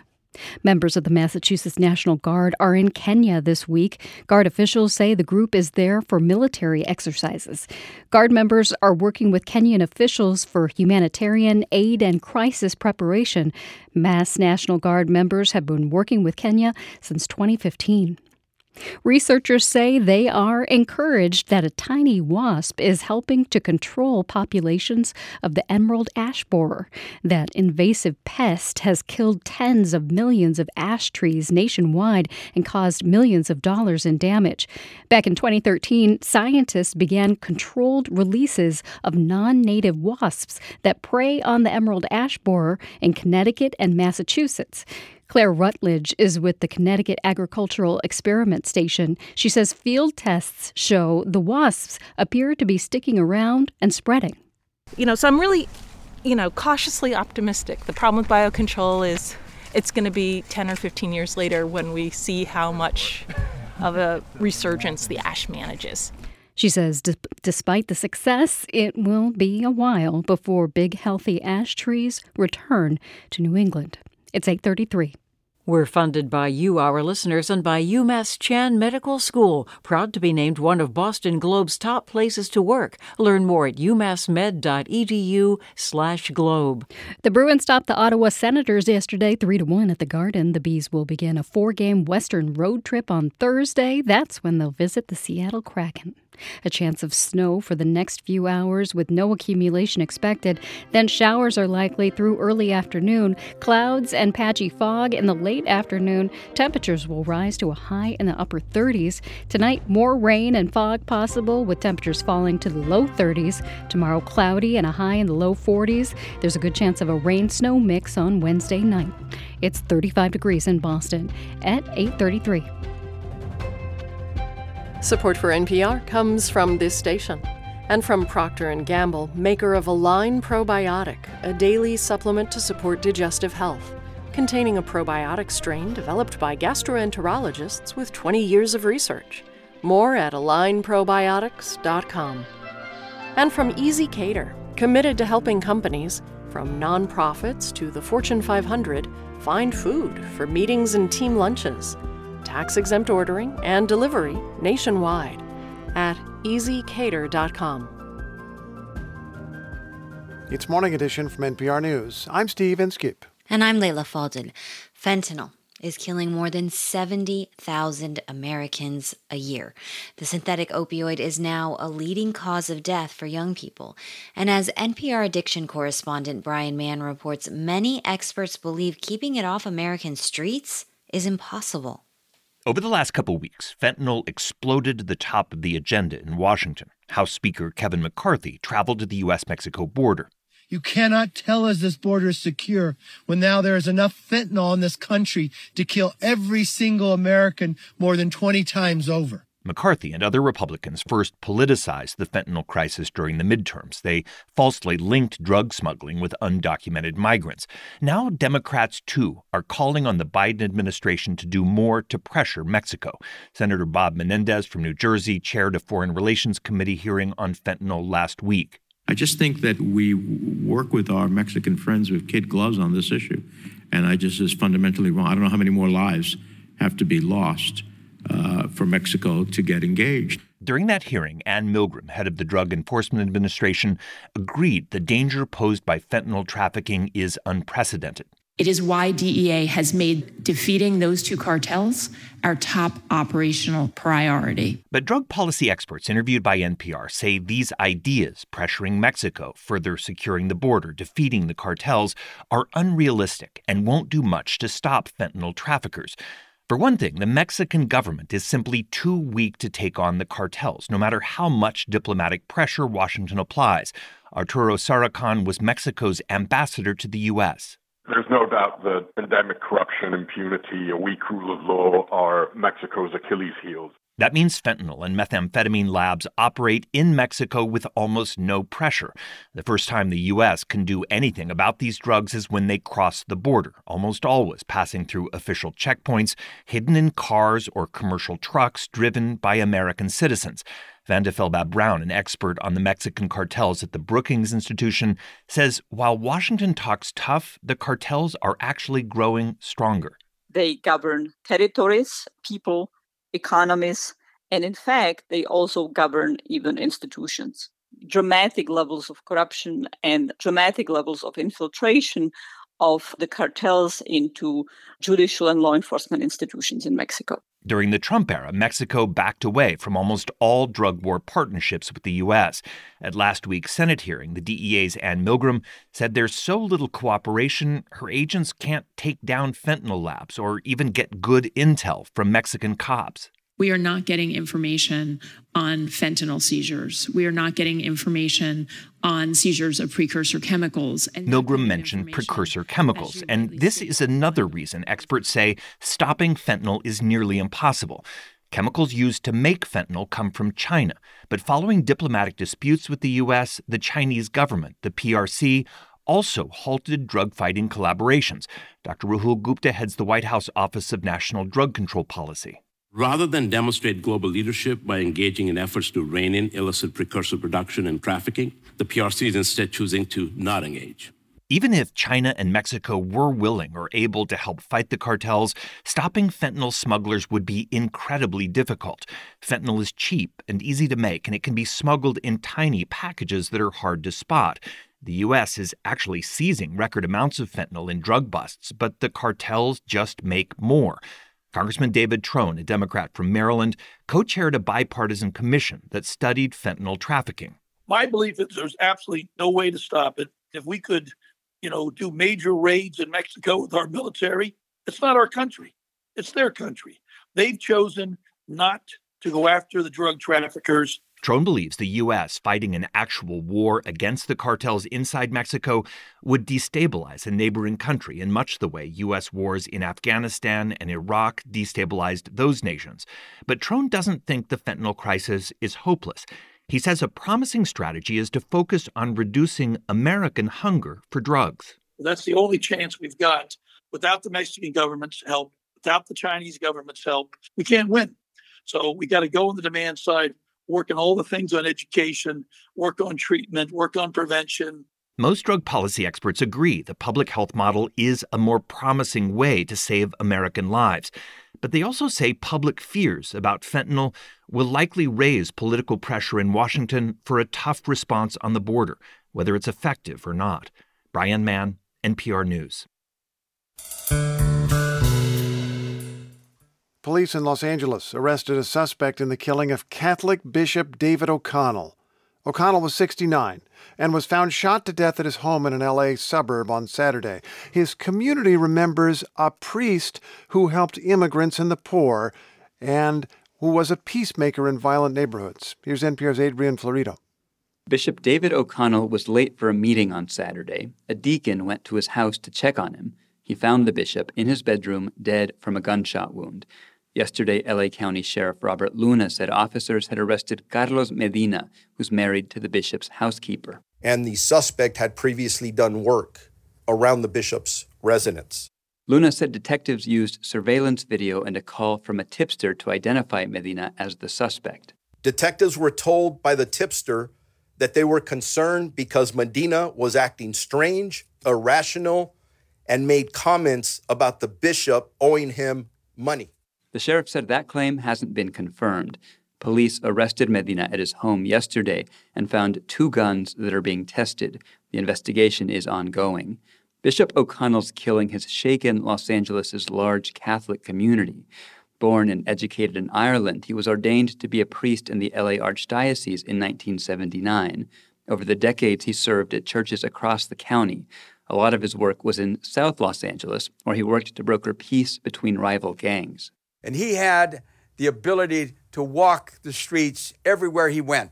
This is State Senator Bob Archuleta. When the gang units were ready to fight, Father was there. The bishop was there. It's a calling, and he answered that calling. In 2015, Pope Francis named O'Connell one of the 5 auxiliary bishops supporting LA's archbishop.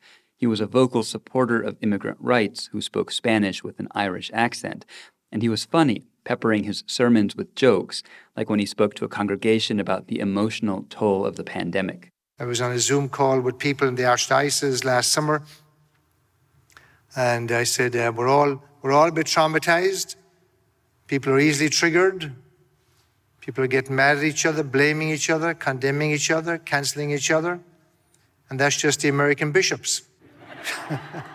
LA Archbishop Jose Gomez remembered O'Connell as a good priest. Holding back tears yesterday, he said Los Angeles Catholics were sorry to lose him. Adrian Florido, NPR News.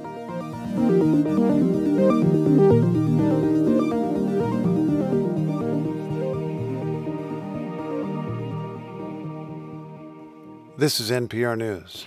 Coming up on Morning Edition, we learn about efforts by a nonprofit in Boston's Chinatown to buy up properties in order to keep them affordable.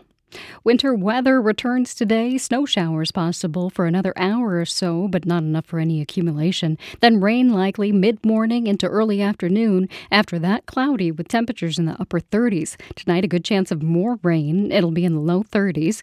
Tomorrow, clouds move in throughout the day, and we'll have temperatures in the low 40s. Snow and rain possible Wednesday night.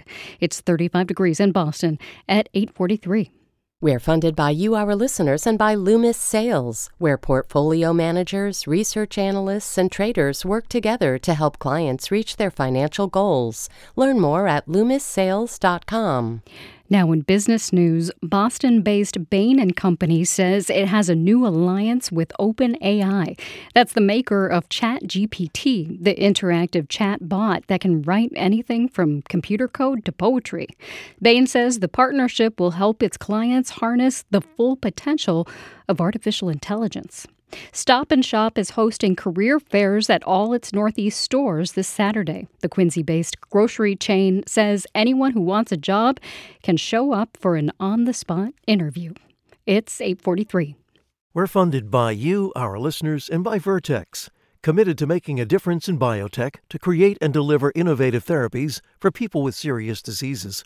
Career opportunities at vrtx.com. This is WBUR's Morning Edition. I'm Rupa Shenoy. Chinatown has one of Boston's most competitive real estate markets. Advocates say the neighborhood needs more affordable housing if it's going to continue being a home for working class and immigrant residents.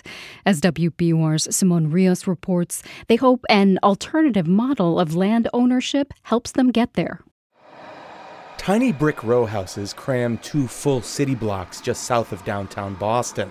They're reminiscent of a bygone time when waves of new immigrants settled in the area. First Syrian, Jewish, and Irish families, and later Chinese workers. Back in the day, there were there were hundreds of immigrant families living in these small properties. Lydia Lowe is a longtime community organizer in what's now known as Chinatown. This isn't the bustling Chinatown of restaurants and tea shops that most people know. It's the quieter residential part. And this whole area, because it was like landfill, so it was kind of stinky. It was also near a rail yard. It was very undesirable at the time. And so the only people who would live here were the immigrants. It would have been hard to imagine in the 1800s how these row houses would become prime real estate. But the proximity to downtown Boston and the white-hot housing market turned even the most distressed properties into little gold mines. Fearing the row houses would be lost to redevelopment, a group of activists got together in 2015. They formed the Chinatown Community Land Trust. That's a type of nonprofit that acquires properties with the goal of keeping them affordable. The first place they wanted to purchase was a 3-unit row house at 29 Oak Street. Lowe recalls they had to scrape together $1.7 million to compete with investors and buy the property. We had to show that this was possible because nobody believed us. So this is Boston's first community land trust condo. It means that we own the land, and then the unit owners own their own unit. 600 people applied to buy the condos. Among them was Eddie Hickey, who snagged a ground floor unit with a nice area out back. This is the backyard. You can kind of see. There's a little garden area over here. Some raised planters. Hickey says getting into the Community Land Trust was like winning the lottery. He paid $167,000 for the 1-bedroom condo. That's less than a third of what it was appraised for. The only catch is that if he sells, there's a cap on how much he can list it for. But Hickey says that's a fair trade-off for being able to buy a condo. Realistically, I would have either rented for the rest of my life or left the city. Those are kind of the 2 options. I don't think I'm alone in that. I have a lot of friends that's kind of where they're at. They're like, do I leave or do I keep renting? One of Hickey's neighbors is Maydon Lin, a 32-year-old server at a restaurant in Chinatown. Living with her husband and 2 kids, she says they were sharing an apartment with another family at the height of COVID. But then her family got a condo through the land trust. Speaking through an interpreter, Lin says being a homeowner has stabilized her family's life in Chinatown.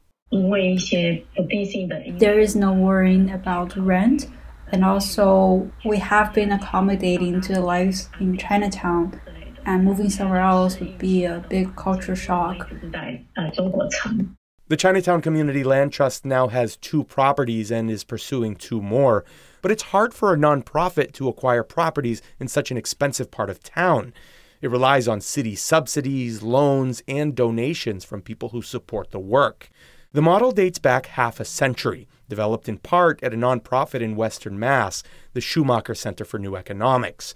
Co-founder Susan Witt says at their core, community land trusts seek to rein in the cost of land so it can be used to house people rather than generate profit. We're moving land out of the market not to the state, but into regionally organized, democratically structured nonprofits. According to the Schumacher Center, Massachusetts is home to 16 community land trusts, from Lawrence to Great Barrington, with more than a third sprouting up over the last decade. An old triple-decker in Dorchester is the most recent acquisition of the recently formed Boston Neighborhood Community Land Trust. The trust already owns 30 units in Roxbury, Dorchester, and Mattapan. Executive Director Meredith Levy says the aim is to preserve rental housing in areas hard hit by foreclosures, gentrification, and evictions. We keep seeing the same problem. People cannot afford to live in their homes, and so they're getting pushed out and they're having to leave the city. Levy says a key challenge is how to scale up the community land trust model. The easiest way would be through massive government subsidies, but that's a tall order.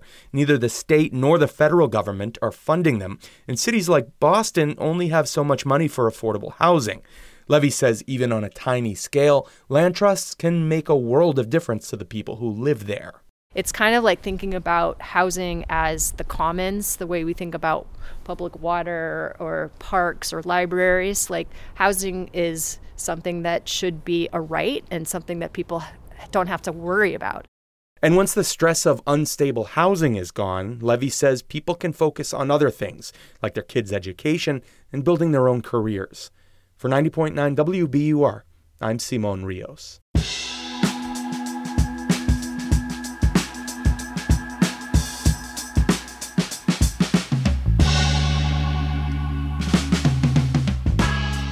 Coming up at noon today is Here and Now, and Scott Tong is here in studio to tell us what's on the show. Hi there, Scott. Rupa, good to see you in person. Nice How to are see you? Very nice. Today on the show, we're going to talk about Vladimir Putin, who today announced that Moscow is suspending its participation in the last arms control treaty between Russia and the United States. That treaty limited intercontinental ballistic missiles. We'll discuss the implications of that. Can YouTube be held liable for Islamic State ISIS videos on its site? The father of a young American woman killed in an ISIS attack in Paris is bringing a case that is before the U.S. Supreme Court today. And so we'll talk about that, the struggles of the plant-based meat industry and what's going on there. And a plug for an event tonight in our live space, City Space. I'll be in conversation with Brian Stelter, former host of CNN's Reliable Sources. We're going to talk about the news media, new revelations about Fox News in the aftermath of the 2020 election. Tickets are available. That's very interesting. I'll be watching. He had a very interesting final episode of his show. He did, which ended abruptly, yep. Yeah, exactly. Thanks, Scott. That's Here and Now. Today at noon, it's 8:51. Hey, it's A. Martinez from Morning Edition. Waking up your body every morning is hard enough, so why not make waking up your mind easier? Every morning, we bring you the latest news and headlines, plus a little something to make you smile, think, maybe even laugh, so you can get those neurons fired up for the day ahead. So wake up your brain with us. Listen to Morning Edition from NPR News every weekday. Listen again tomorrow morning on 90.9 WBUR. We're funded by you, our listeners, and by Bass, Berry & Sims Healthcare Law Practice, advising academic medical centers and healthcare providers on complex legal matters nationwide. More at bassberry.com. The Supreme Court today hears a case that might lead to a sweeping overhaul of cyberspace. Marketplace Morning Report is supported by Dana-Farber Cancer Institute, where researchers seek new breakthroughs inspired by the work of previous Dana-Farber scientists. danafarber.org/stories. I'm David Brancaccio. The online world as we know it in America exists because of a law that shields internet companies from responsibility for much of what is said or done by online users. The Supreme Court today hears a case challenging that immunity. Marketplace's Nova Safo is here with more. And David, the internet companies are arguing that this case is an existential threat, but on the other side of it, the argument is that tech giants need to take more responsibility for what's being posted on their platforms. The case being argued today is brought by the family of Noemi Gonzalez, an American college student who was killed in a terrorist attack in Paris. And what the Gonzalez family is arguing is that YouTube's recommendation engine surfaced up extremist videos, and that helped indoctrinate and radicalize people. And by putting forth recommendations of videos, they say YouTube was engaging in a form of speech, not just passing along content others made. Now, this is an important distinction because Section 230 of the Communications Decency Act is what's being considered here, and it protects tech companies from what users publish, but it says nothing about speech that the tech companies themselves engage in. No protection there. So if algorithmic recommendations are a form of speech, that would chip away at Section 230 protections. The justices will hear a separate but related case tomorrow? That's right. And that case is against Twitter, and it's brought by the family of another victim of a terrorist attack. And here the question isn't what Twitter did, but what it failed to do. What the justices are looking at is, can Twitter be said to be aiding and abetting a terrorist organization if it doesn't act fast enough to remove terrorist posts? So the justices are looking at Section 230 from two different angles, David. Marketplace's Nova Safo, thank you. There's a big sociology meets workplace test going on in Britain. 61 British companies have been experimenting with a 4-day work week. The update now is that 4 days is working so well, almost all are sticking with it. The BBC's Emma Simpson has some details. 61 companies from a local fish and chip shop and a brewery to software developers and recruitment firms took part in this big experiment, shortening workers' hours for no loss in pay. Each firm managed it in their own way. Organisers say the vast majority of companies were satisfied with their business performance, with 23 finding their revenues had broadly stayed the same. The biggest benefits were to staff well-being. Sick days were down by more than 2/3, and workers reporting being less stressed, less tired and overall happier. Emma Thompson is with our partners at the BBC. Checking my financial screens here, S&P and Dow futures are down 0.9%. NASDAQ futures are down 1%. Walmart's holiday quarter results were better than expected. There was a somber tinge to Walmart's outlook for this year. The stock is down 2.7% pre-market. Marketplace Morning Report is supported by Baird, dedicated to attracting and retaining talent from across the financial industry, providing stability and continuity for client relationships. More information at bairdifference.com. Let's talk now about big financial moments. You may know the work of Jill Schlesinger, business analyst for CBS News and a certified financial planner. Her new book, The Great Money Reset, offers a way to think about the big money stuff. Are we really buying a house now, or really quitting the rat race to make less money in return for more time for ourselves, or paying for a health disaster? We got Jill on the line here. Great to have you. It is awesome to be with you. We're taught grown-up way to deal with this is to save and save and save. Then you have a nest egg and you can then do your new thing. But you think about planning for these milestones in a different way.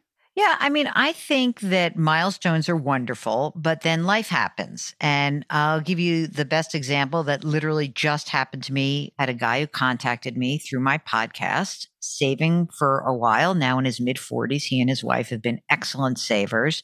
They have 2 young children, and his 4-year-old child diagnosed with lymphoma. And it's blowing up their entire lives.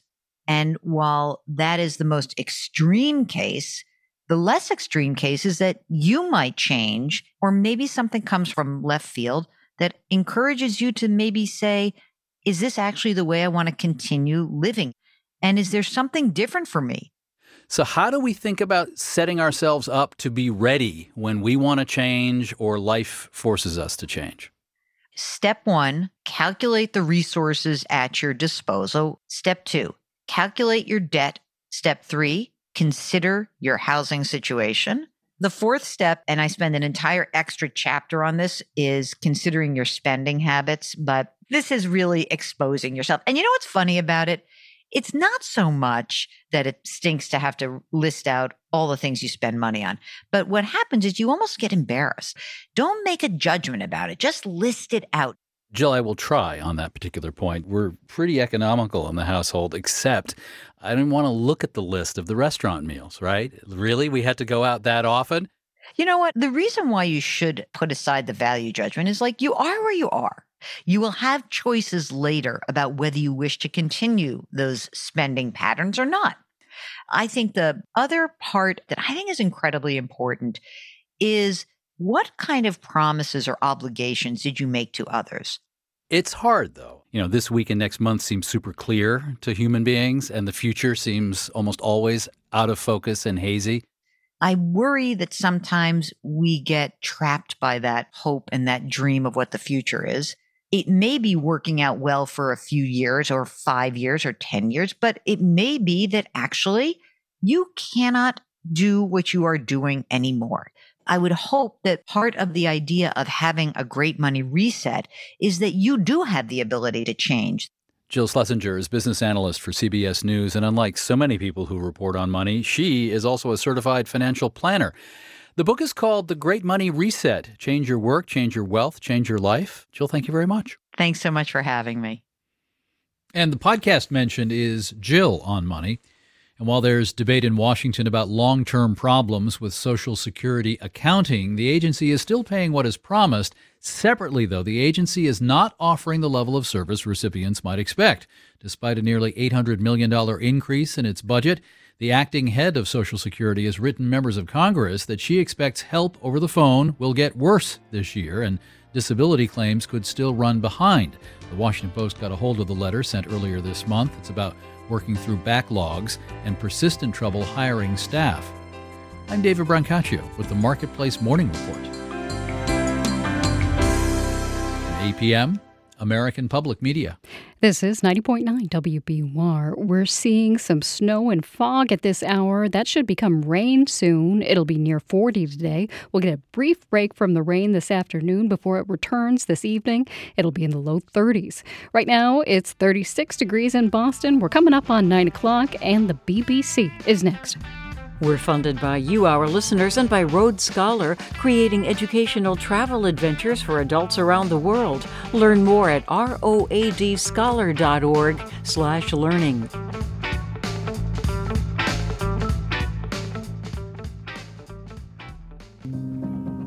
A former U.S. Marine turned frontline humanitarian medic was killed by a Russian missile this month in Ukraine. He was very happy to be going over, and one of the things that he said is, "I'm excited to prove my worth again." He chose to go to the hottest spot on the front line. This is the thing to admire. I'm Mary Louise Kelly. We remember Pete Reed on All Things Considered from NPR News.